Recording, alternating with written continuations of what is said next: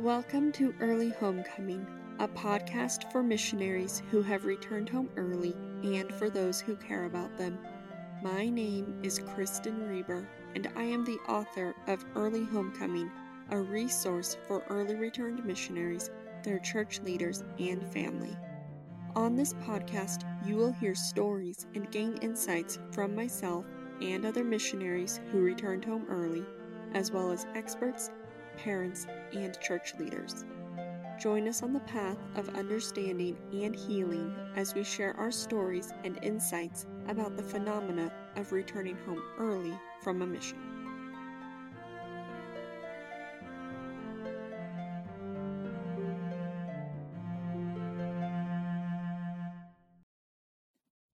Hello, welcome back to Early Homecoming.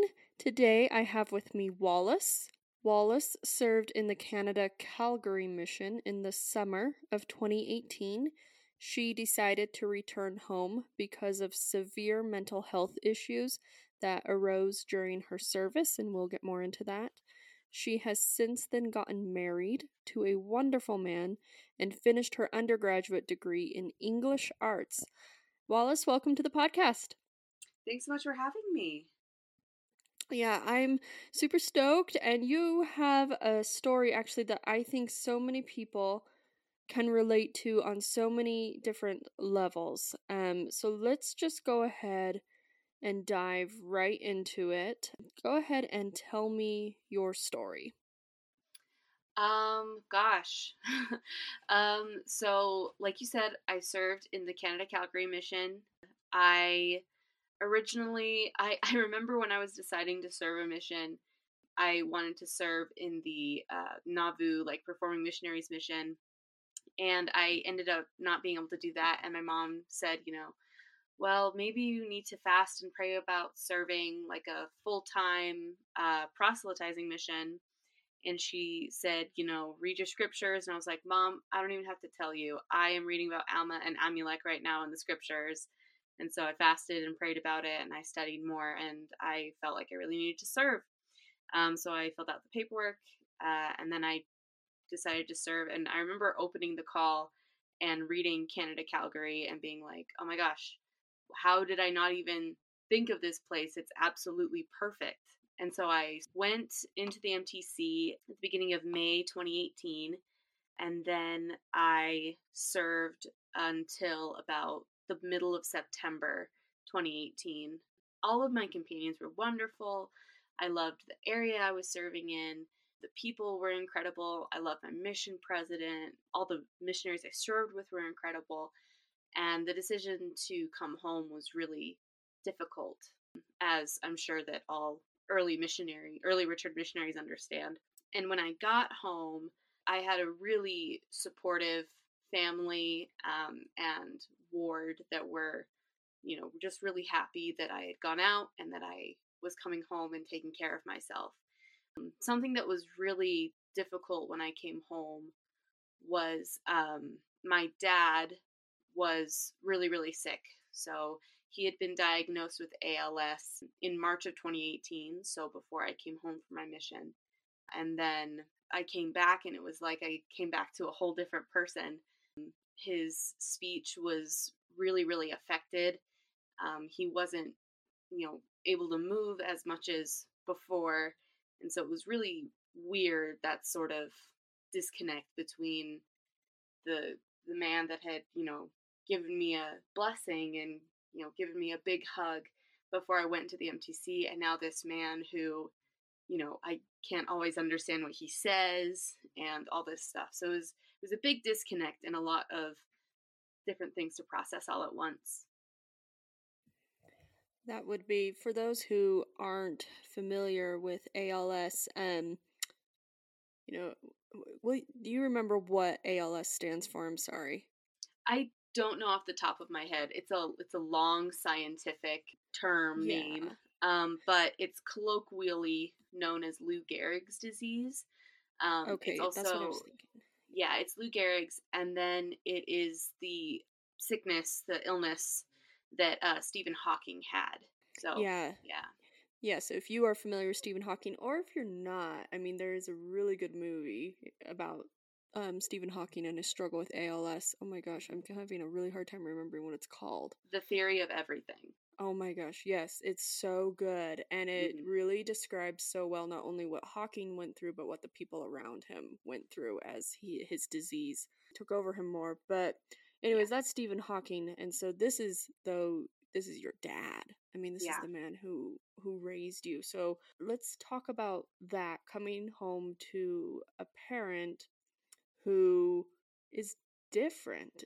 And I mean, it's a little different. Like, sometimes people come home and their parents are emotionally withdrawn, or they're just distant or different in some way, but they don't quite have a disease. But I still think hearing more about this experience of yours is relatable and could possibly be very helpful. And then we'll kind of go back and find out this great mission that you had.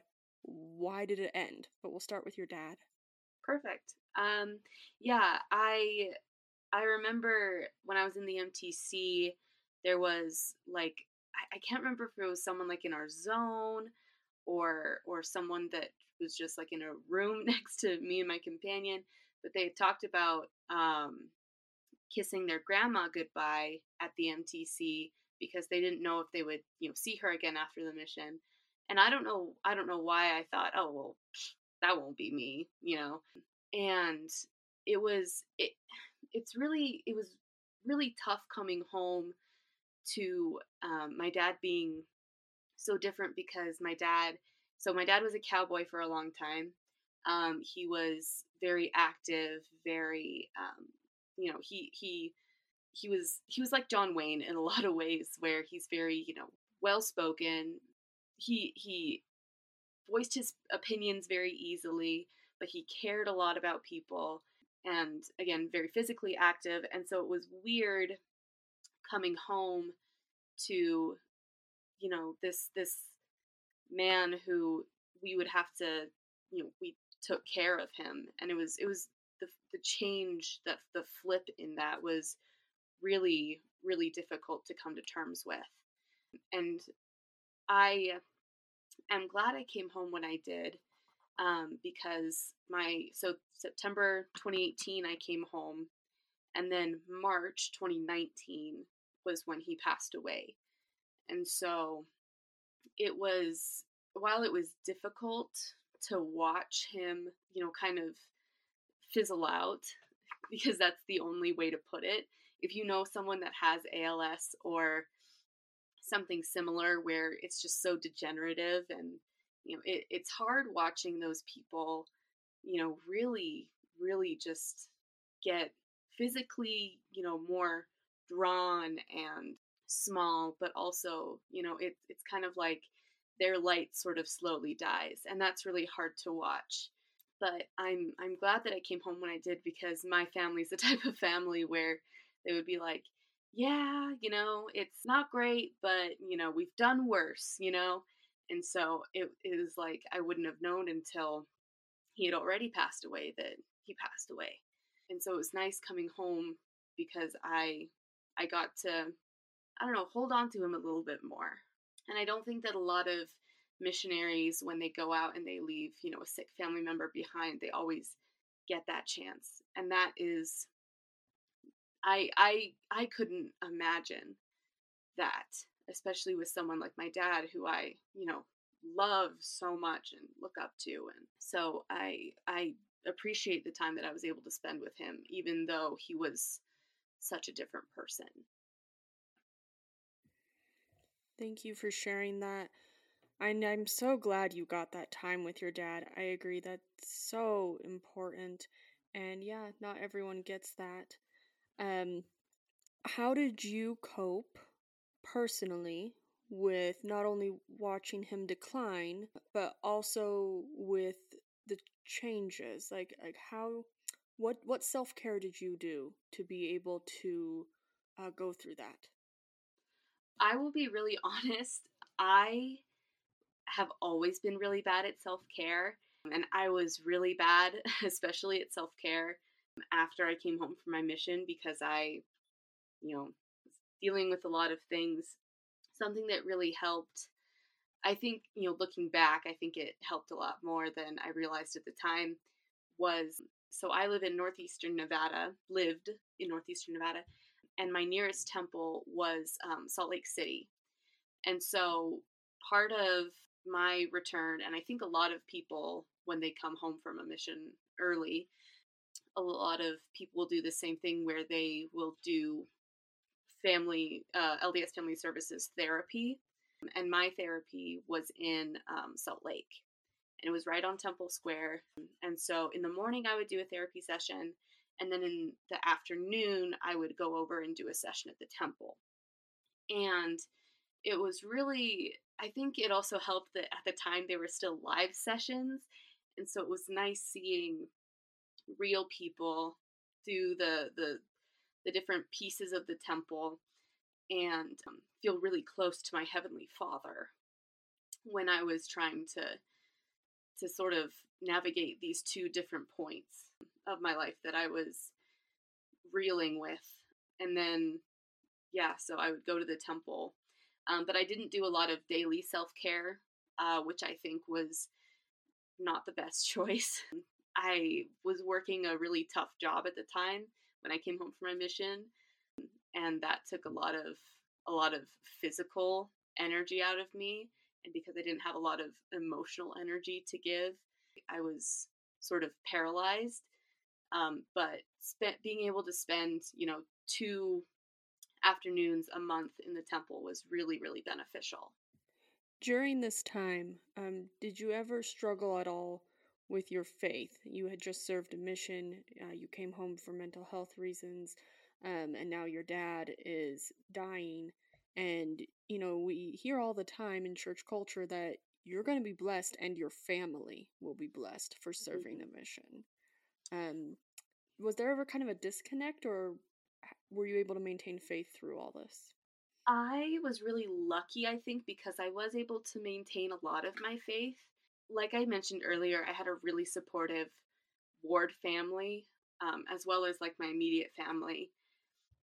And so it was a really good, I don't know, testament to me that the Lord works through other people. And so I, while I personally, um, I, I never really thought, this is really unfair. Well, I did think that, but I never really had that moment at the time of me sort of shaking my fist at God and saying, why would this happen? How could this be? I thought I would be blessed, because I just, yeah. And so I was really lucky that I didn't really question a lot of things at the time, because I think too, because I threw myself into going to the temple so often and working on being present in things. I think that gave me a little bit of perspective. And I want to say that I understand why some people don't have that same experience, and that, you know, questioning your religion that you grew up in that made all these promises is completely valid. And I'm blessed that I didn't go through that at the time, but I know a lot of people that did, and that is another, you know, huge testament to their faith that they kept at it and kept at it. So, yeah. Thank you for sharing that. I agree with everything you just said. I don't think I really need to add anything. I appreciate that. Let's back up a bit. Mm-hmm. So, everything was going great on your mission. You had amazing companions, you had an amazing mission president. What happened to kind of halt all that wonderful stuff that was going on and made it so you needed to come home? This is going to sound a little bit weird, and I don't say this to many people because I feel like it makes me sound like a bit of a quitter. But when I put in my mission papers, I had a feeling that I was going to come home early. I didn't know when that was going to happen. And I knew that, I could serve the full 18 months or whatever. But I just had like kind of a feeling. And at the time, I didn't know if it was like anxiety or sort of like a bias of some kind. But I always kind of had that feeling. And I think the big kicking point for me realizing that I wasn't okay, or as okay as I thought I was when I was called to train. I had I had just finished my own training when my mission president called and asked me if I would train a sister missionary. And like anyone that gets the call to train, I think that you're very nervous that you're going to totally like skew this baby missionary off course, and you're going to be, terrible influence. And so I had all of those nerves. But I also realized at the time that I was feeling really, really numb. I was feeling really sort of empty. When I was a teenager, I thought that being depressed was more of a, you're it's like that scene in Twilight when Bella is just so sad that she just sits in her room for months and months, and it's just this overwhelming, just debilitating sadness. And I didn't experience that. I experienced an extreme sort of apathy and lack of emotion. And I started training this sister missionary who is wonderful. She's so solid. She's great. And I went to a meeting. I want to say it was like a big zone conference or something. And my mission president called me into his office, and my companion and I were late because I am habitually late. And I remember sitting down with him, and he said, "Sister Fulmer, you look harried this morning. You look like you're in a rush." And I remember I just broke down in tears. And I said, "President, I can't feel anything. I can't feel the spirit. I can't feel anything." And it really scared me, because as a missionary, I feel like we're promised an increased sensitivity to the spirit and to be able to discern what is necessary for us. And it terrified me that I couldn't do that, and that I felt like I didn't care. But I wanted to care so bad, and so I had to force myself to. And it was really tiring me out. And so my mission president, he said, "Well, feeling nothing is not good." And I said, "No, you're right, it's not." And so he said, "Well, let's start on therapy here in the mission, and we'll see what how a therapist can help you." And so I was like, okay, that sounds really good to me, because it was nice to feel heard and seen. And then the first day that I was supposed to go to therapy with an LDS Family Services therapist, which was in the same building that my mission office was in, my baby missionary that I was training, she got emergency transferred to a different zone, because a different sister had to be emergency sent home because of a concussion. And I was going to at the time I was going to a companionship of two sisters that were in the same zone as me. I remember pulling up in the parking lot of dropping my baby off to go into this new zone that she has no idea what she's doing. Her companion is the sister training leader. She's getting dropped into like a boiling pot of water. And I remember this sister, this STL who was still there, and she was, very confused too. She was like, "Sister Fulmer, I don't know if I can do this." And I said, "Babe, listen, if you only knew what was going on with me, you would feel just fine." And so we switched, and every time I saw my baby and this other sister after, they looked really happy and they were getting along, and it was great. And so I started going to therapy with in this new tripanionship. And something that really stung was my therapist. It was like he didn't believe me when I said, "I don't feel anything." Because it just completely invalidated me, because it's like, oh, well, maybe I'm just making this up. But I would leave and I would tell my companions, and they would say, "Your therapist is crazy. Like, he's clearly just not listening to you." And it was tough, because I would go into these sessions and think, okay, well, today's the day that, finally he's going to believe me, he's going to see me, and I'm going to, he's going to like give me something to like work on that'll actually like really help me and it'll be fantastic. But that never happened. And it got to a point where I was like, I need to do something to like show, like, I'm not kidding. This is real. This is hard. I'm so scared and so lost. And it only happened once, but I remember we were driving somewhere and it was dark. I was with my companions and I was sitting in the back seat of the car and I had my apartment key from my first apartment and I was just kind of running it over. I was running the rough edges over my wrists. And I was doing it sort of just absent-mindedly, and the feeling of it, sort of grounding me in something. And it scared me because I was like, what am I doing? What am I doing? And I told my therapist this because I was like, what is this? Why am I doing this? And he, said something about it just being all for attention. And in that moment, it kind of clicked that I was like, yeah, maybe it was a little bit for attention because I need someone to see that I am not okay. Because the only people that are seeing me right now are my companions and they can't do anything about it. And I think that was the last therapy session that I had with this man. And then after that, I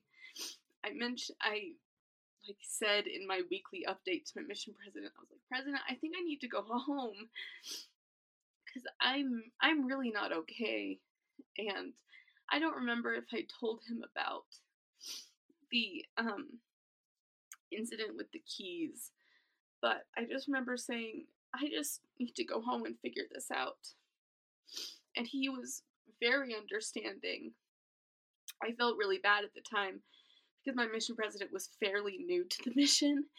And so I was like, I'm probably just this complete, weird, scary mess to him that he and his wife are just lovingly like, I don't know what to do with you, but I'm just gonna love the crap out of you.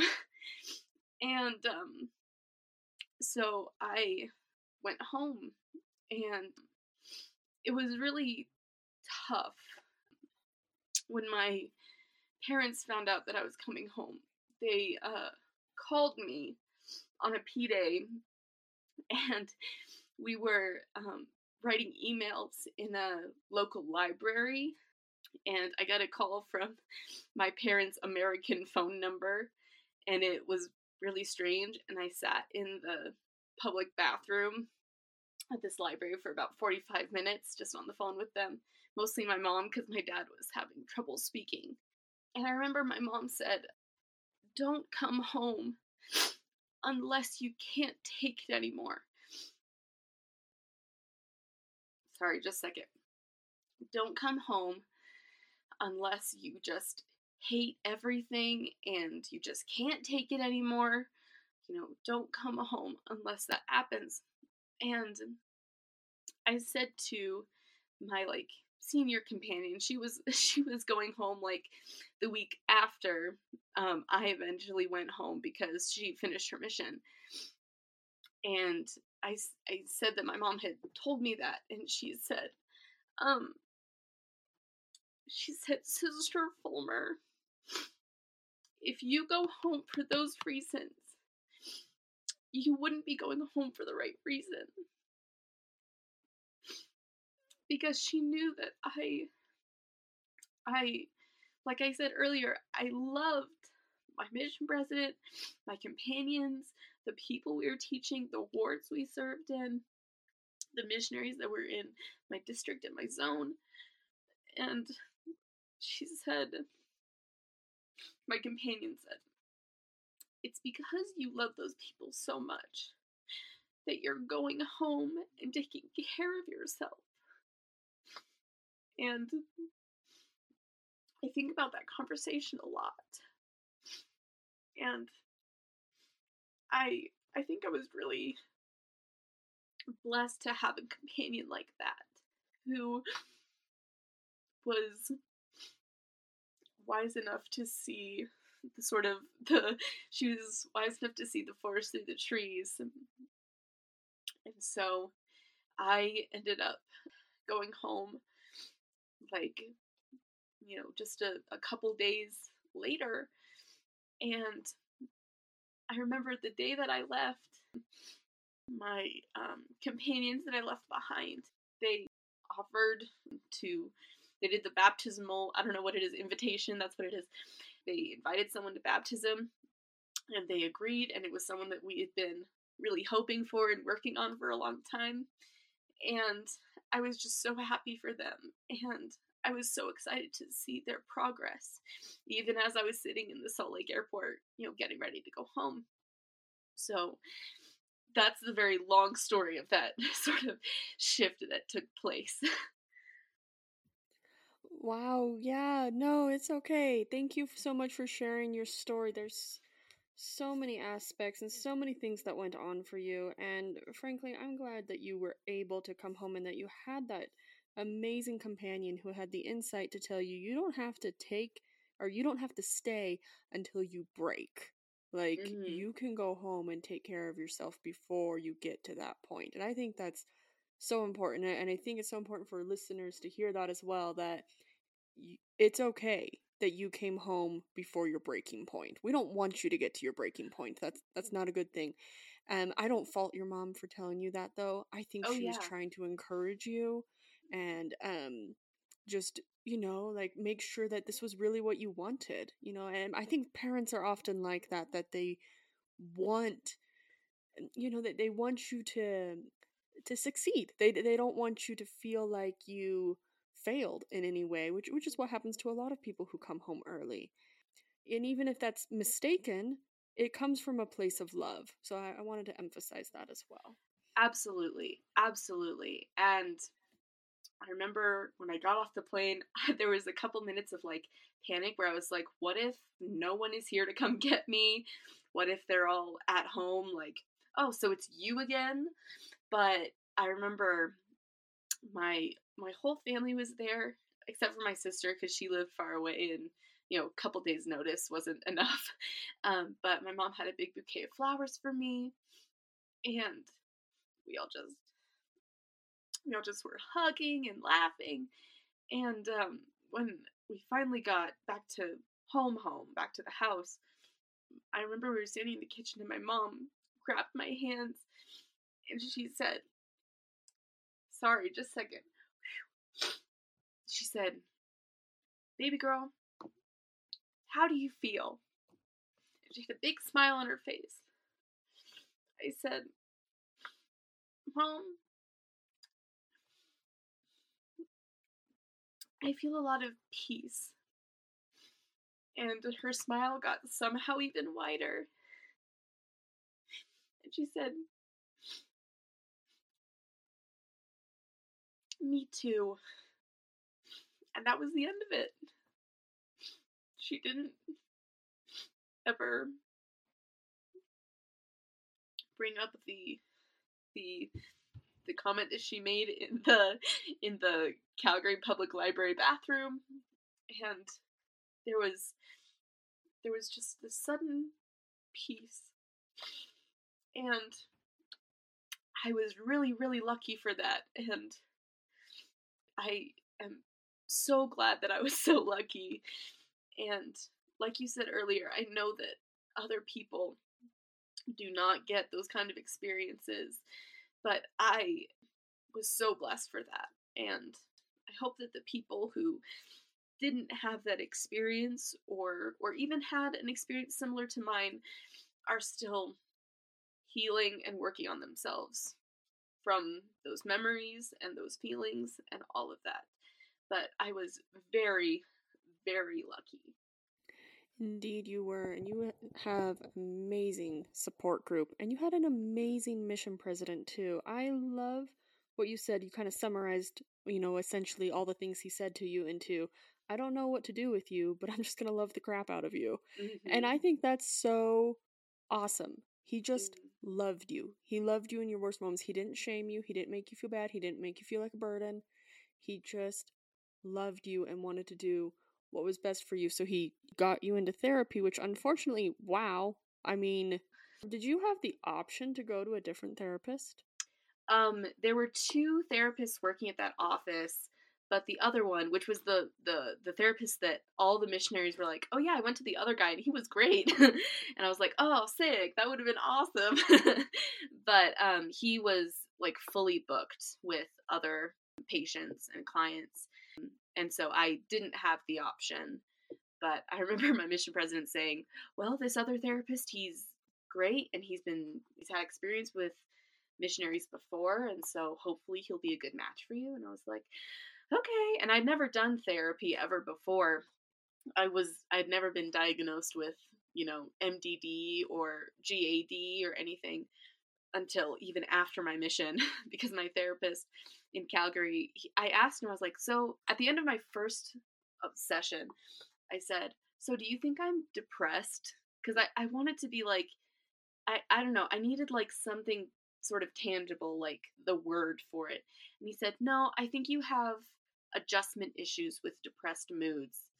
Those were his exact words. And I'll never forget the feeling of being like, what? Like, that doesn't make any sense. That makes zero sense. Especially because he started the session saying, yeah, depression is kind of like the common cold because, everyone, gets it at different times. Sometimes it's more severe than other times. And I was like, so you just gave me this weird diagnosis that doesn't make any sense and doesn't track with any of the information I told you in this session. Cool. Love that for us. So, yeah, no, depression is real, and you definitely had. I mean, I'm not going to diagnose you because I'm not a professional, but it definitely sounds like you had something very serious going on with depression and not being able to feel anything, which, by the way, that is so common on missions, especially with those with mental health issues. So for him to say that you're just having adjustment issues, I mean, that's ridiculous. And plus, you were enjoying yourself up until a certain point. yeah. So yeah, and missions are hard, but not being able to feel anything, not being able to feel the spirit, feeling apathetic when you hadn't before, just a sudden, not necessarily sudden, but just a mood shift. But it sounds like it was deeper. I don't know. If I had been a therapist, I definitely would have dug deeper instead of trying to what did he do? Write Brush you it off off? as something else. Yeah, yeah. Yeah. Yeah. Okay. Was medication ever an option? That was another feeling. That was another question I had. Medication was an option, but so my sister is a nurse, and I mentioned to her like in an email or something because I was asking her like, what are the symptoms of depression? And I said, I don't know why I said this, but I made the decision that if I felt like, or if a doctor felt like I needed to be medicated, I was going to come home and deal with that, because I know that medication that has to do with mental health issues can cause a lot of weird, difficult side effects. And I loved my companions too much to have them exposed to that, especially because they'd already been dealing with a very, very depressed me. They were doing things like I was really bad and I would sleep until 7 every day and they would not wake me up. They would just let me sleep.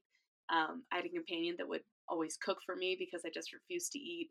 And so I was difficult enough. I didn't need to be more of a pill because of medication. And so when I came home, one of the first things I did was go to a doctor and get prescribed medication. And the doctor that I went to, the first thing he said when I told him all my symptoms, he said, "Yeah, that's very classic MDD, major depressive disorder." And so he prescribed me a medication, and I still take medication to this day for my depression. So yes, it was a factor for me. Okay, no, it's great to know. And then you were able to come home. And I love, too, that conversation you had with your mom, that up to this point, it sounds like you really weren't able to feel anything. And now that you're home with your parents, you were able to feel peace. Hmm. Was that the first time you had felt peace in a while? Yeah, it was. It's difficult because a lot of people, I guess I can't speak for a lot of people, but before this sort of point in my life, I imagined the feeling of peace to be sort of related to apathy, where it's just kind of like a settling, right? But it's apathy is very cold and distant, where peace is very warm and, you know, like a hug. And there had been times on my mission when I felt peace before this. Like, I remember listening to a song with my mission companion, and it was very peaceful and very nice. And then the meeting I had with my mission president, when it was decided that I would go home, I felt a lot of peace then. And my last district meeting that I went to was the day after it was decided that I was going home, and I felt a lot of peace, telling the rest of my zone that I was going home, and all those, it was mostly elders in my zone, and they were all very sweet to step in and give me a blessing, and that was very peaceful. So it hadn't been a long time, but it was nice to really feel the peace sort of filter in into the situation. My kitchen, holding my mom's hand more strongly than it had been in the last while. So, yeah, I hope that makes sense. No, it does make sense, and thank you for sharing that. All the moments you felt peace, it's kind of just an added testimony, especially considering when you came home, so many things happened to you all at once, especially with your dad. To have that, like, confirmation, if you will, or just a good feeling, just a good, peaceful feeling to know that this is good. This is good what I'm doing. This is the right move. This is the right choice for me. I think it's good, and I hope everyone can feel peace in their lives at some point, although I know that path can be different for everyone. Yeah. It was really, sorry, I'm going to interrupt you. It was really nice because, like many people with anxiety, I need a really strong like assurance that something is right. And so that was a really good moment. And like you said, there are lots of people that don't always get that, or that it's very different. But I, like you said, hope that other people can get a moment like that, because that is really reassuring and a real kindness from the Lord. So, yeah. Anyway, sorry to interrupt you. Oh no, you're totally fine. Thank you. I agree with that. And lastly, how did you move forward with your life? You've gotten married and whatnot. I think a lot of people struggle with moving forward, especially after coming home early due to mental illness. What Yeah. steps did you take to move forward? I think the biggest thing was I got a job as soon as I could. Like I said, it was a very physically demanding job that didn't provide me with a lot of chance for self care, but it was a good job that put me in a situation with people that were not that were kind of the opposite from me, and so it helped me sort of open up my worldview a little bit more, and so it didn't feel so closed off to just me and what I was going through. And then I went back to school as soon as I could, because I always felt very empowered by going to school and stuff like that. And the I think biggest thing that I feel like a lot of early return missionaries grapple with is, how do you sort of broach the subject of coming home early? And I I have always been someone that doesn't like to hide things from people. And I'm not saying that people who come home early, hide that fact, but I've always been someone that's very blunt about difficult situations that I experience. And something I was very upfront with, especially like dates, was I would say, yeah, I came home early. So a lot of them would say, so you served a mission, like how did that go? And I said, well, I served for 4 months and then I came home because I was not doing well, but now I'm doing better because, I'm here at school. I'm trying to get out and do more things. And a lot of guys that I went on dates with were very like surprised that I was so open about it, but it was very sort of empowering to own that fact and to, say it doesn't define who I am. It only enhances who I am because I've, gone through this and I have this sort of perspective. Something else that really helped was diving into a hobby, especially a hobby that involved other people. So when I got back to school, I was in a sketch group, and I already had friends that were in this sketch comedy group, but because I joined, I got to, delve into writing, and I made lots of new friends, and I got to, perform for people and make them laugh, and I got to joke, and it was really nice to feel needed and included in that. So that is how I sort of moved forward. And then, of course, I met my husband, who is also he is really wonderful about, not hiding the facts of my life or trying to, like, I don't know, he doesn't shy away from the fact that I'm mentally ill, and he doesn't try to sort of talk over me or try to define for me my feelings and my everything like that. He lets me own that, and I think that's something that's really important too. So that's how I moved forward, or as forward as I could. That's awesome. Yep, I love it. You didn't isolate, you didn't hide, you were very open about your experience. You kind of hit it head on, and that allowed people to probably share with you some of their hard experiences. I would imagine they probably saw you as someone who was safe. Yeah, I had tried to do that before, but I think going on a mission really opened my eyes to being like, this is what it means to be a safe person. And being open with people is something that now I'm very used to. I work with the young women right now in my ward, and a couple Sundays ago we had young women's, and I was telling them about stuff on my mission. And I always preface, if I ever talk about self-harming or anything like that, I always preface it by saying, if I make you uncomfortable, I am truly sorry for that, but I want to be open and honest with you so that you understand that, I have experience, I've experienced maybe something similar that you've gone through, or that, I'm not here to judge you.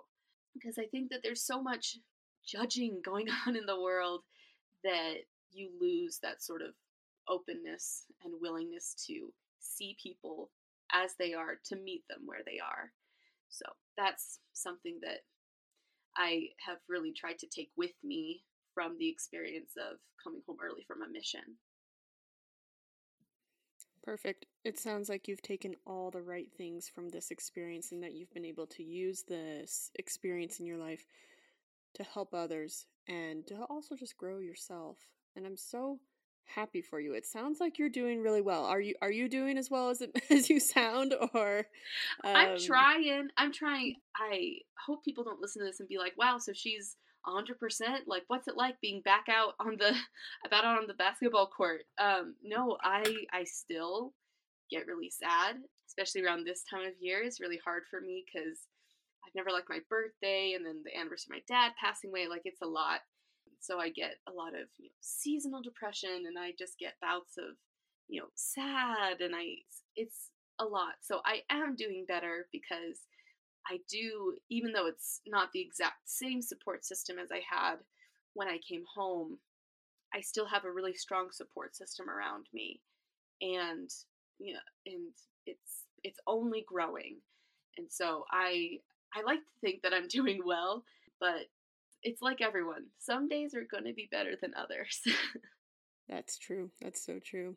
And I love that it's a support system that you have helped yourself create. And I think that's so important. Well, for time's sake, unfortunately, we need to end our podcast. Are there any last things you want to say to anyone who is going through something similar?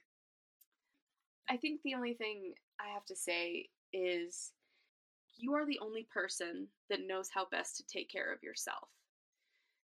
And you need to listen to when either your body is telling you that you need something, or your brain is telling you to do something to help yourself.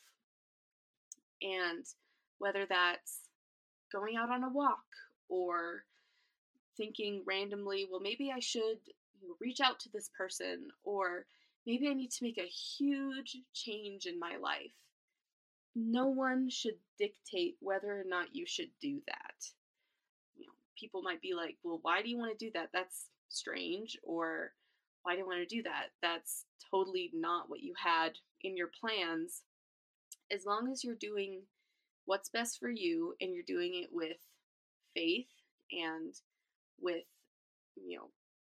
some kind of assurance from Heavenly Father that it's the right move for you, then you should move forward with that, even if it's a difficult choice to make, like saying to your mission president, I'm not okay, or something like that. So I hope that the people that listen to this figure out ways to learn to trust themselves, because I think that people with mental illness, they sort of train themselves to not trust themselves.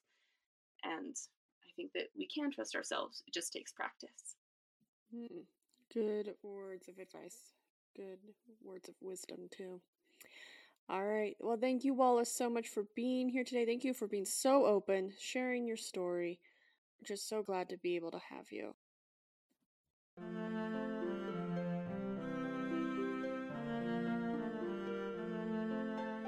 That concludes this interview on early homecoming. If you would like to go deeper into the experiences of early returned missionaries, please consider buying my book, Early Homecoming. You can find it in paperback, ebook, or audiobook formats on Amazon. If you would like to contact me, please come find me on Instagram at author_Kristen Reber, or on Facebook at facebook.com/Kristen Reber. That's KristenReber.